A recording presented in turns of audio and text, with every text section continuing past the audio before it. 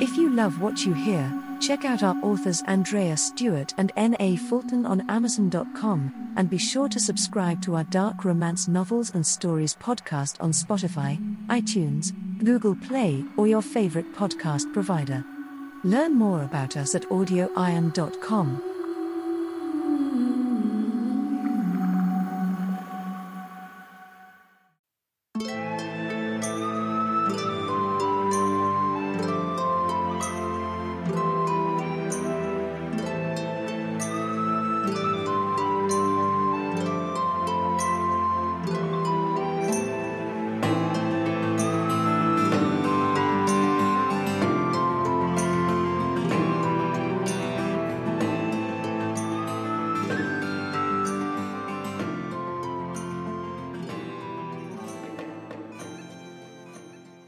Pirate's Desire by Andrea Stewart. Prologue. Lady Corwin Tyler Chase, dressed in a warm brown woolen gown and a white molly cap, arrived at the London docks to board the Albatross precisely at 4.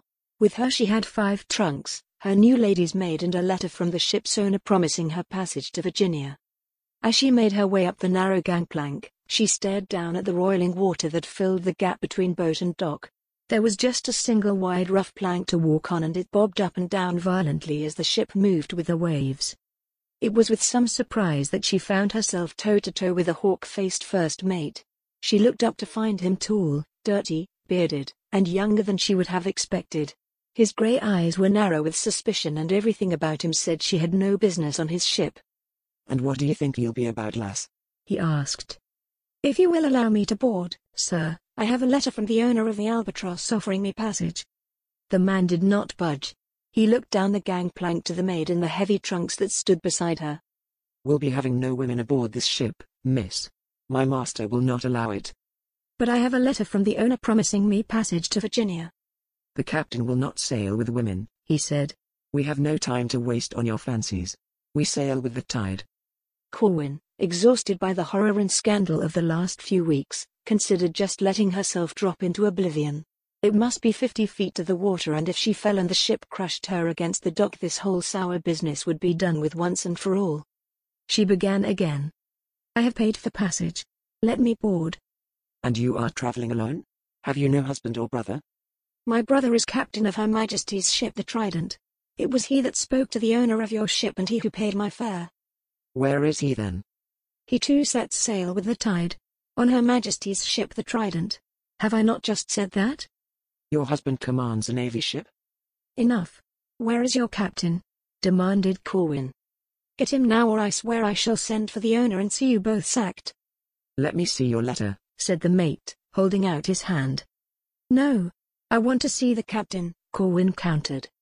When the man made no move to do as he was bid, she said, "Tell me your name. I want to know it so I can tell the owner who barred my way."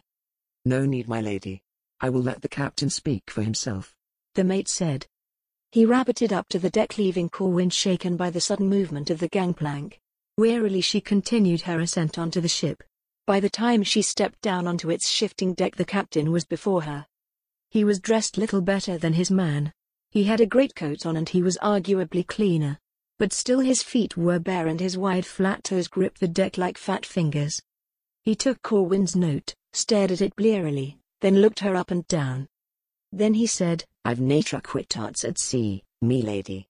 They wreak havoc with the crew." Corwin interrupted him, violating everything her brother had ever told her about a captain being like to a god on his own ship. She was past having patience with men. There was only one man on earth she feared at this point, and it was due to him that she was leaving the land of her birth like a thief in the night. She had paid for passage, she was on the ship, it was due to sail soon. It was time to put an end to this nonsense. "Let me have my cabin so we can get underway, or I will have you cast off this ship. I have paid for passage, and I am sure the owner of the Albatross expects his orders to be obeyed." She might have said more, but the captain was already instructing the first mate to take up quarters with the second so she and her maid could have a cabin for the crossing. As her trunks were carried onto the ship and then dragged below deck, Corwin looked back toward shore. For once, reason had prevailed. Perhaps she would truly be permitted to escape England with her life. The ship set sail as the day died, making its slow way past the other deep-sea vessels that crowded the Thames.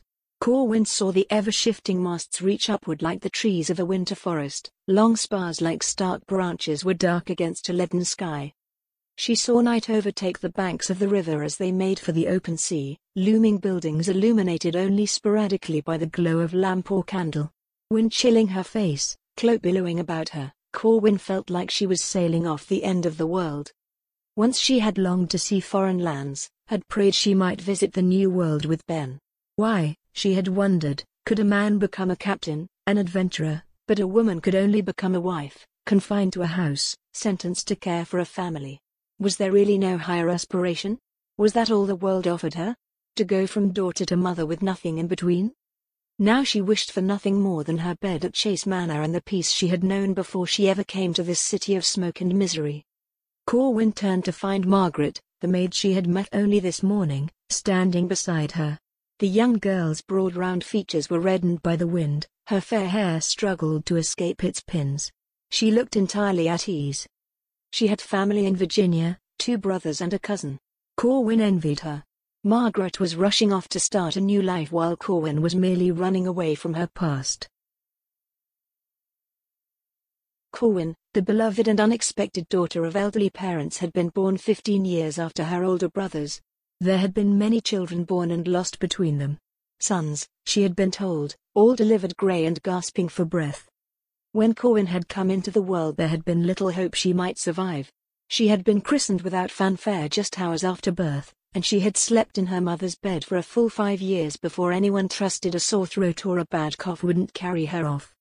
The merry raven-haired little girl with bright green eyes, a ready wit, and frequently dirty feet, had been coddled by a mother, father, and nurse who doted on her. Her entertainment had been brothers who taught her to ride and shoot better than any boy on neighboring lands. Until she was 9 she thought Earth was heaven and the world was made for her. And then the iron constitution which had carried her through her childhood betrayed her. Her mother and father and oldest brother had all died, leaving her alone. Scarlet fever had swept throughout the West Country, filling the land with burning pits and the stench of rotting flesh. Corwin had watched it all disbelieving. To see so many cut down, to watch so many die, had struck her dumb. It was only when her remaining brother, now heir to their parents' small estate, had come home from the sea, that she had come to life again. She had wept, had told him how her father and mother had died in the same bed, refusing to be parted even in agony. She told him how her elder brother had buried them only to fall ill the same day.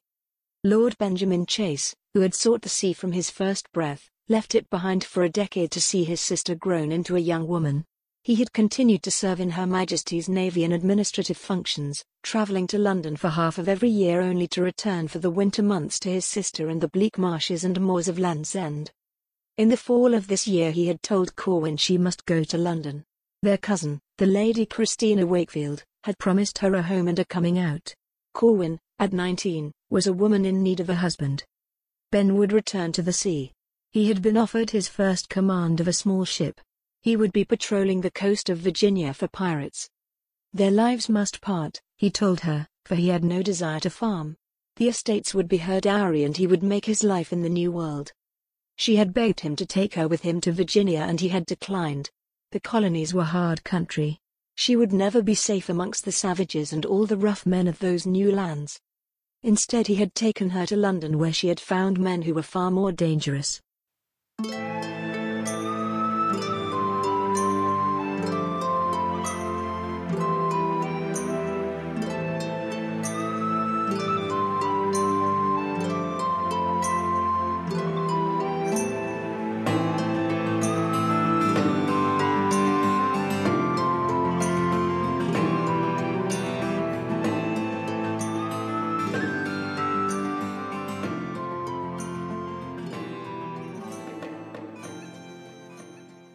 Pirate's Desire by Andrea Stewart, voice recording copyright 2019 by Nancy Fulton, music by Alexander Shavarev, licensed from Pond 5.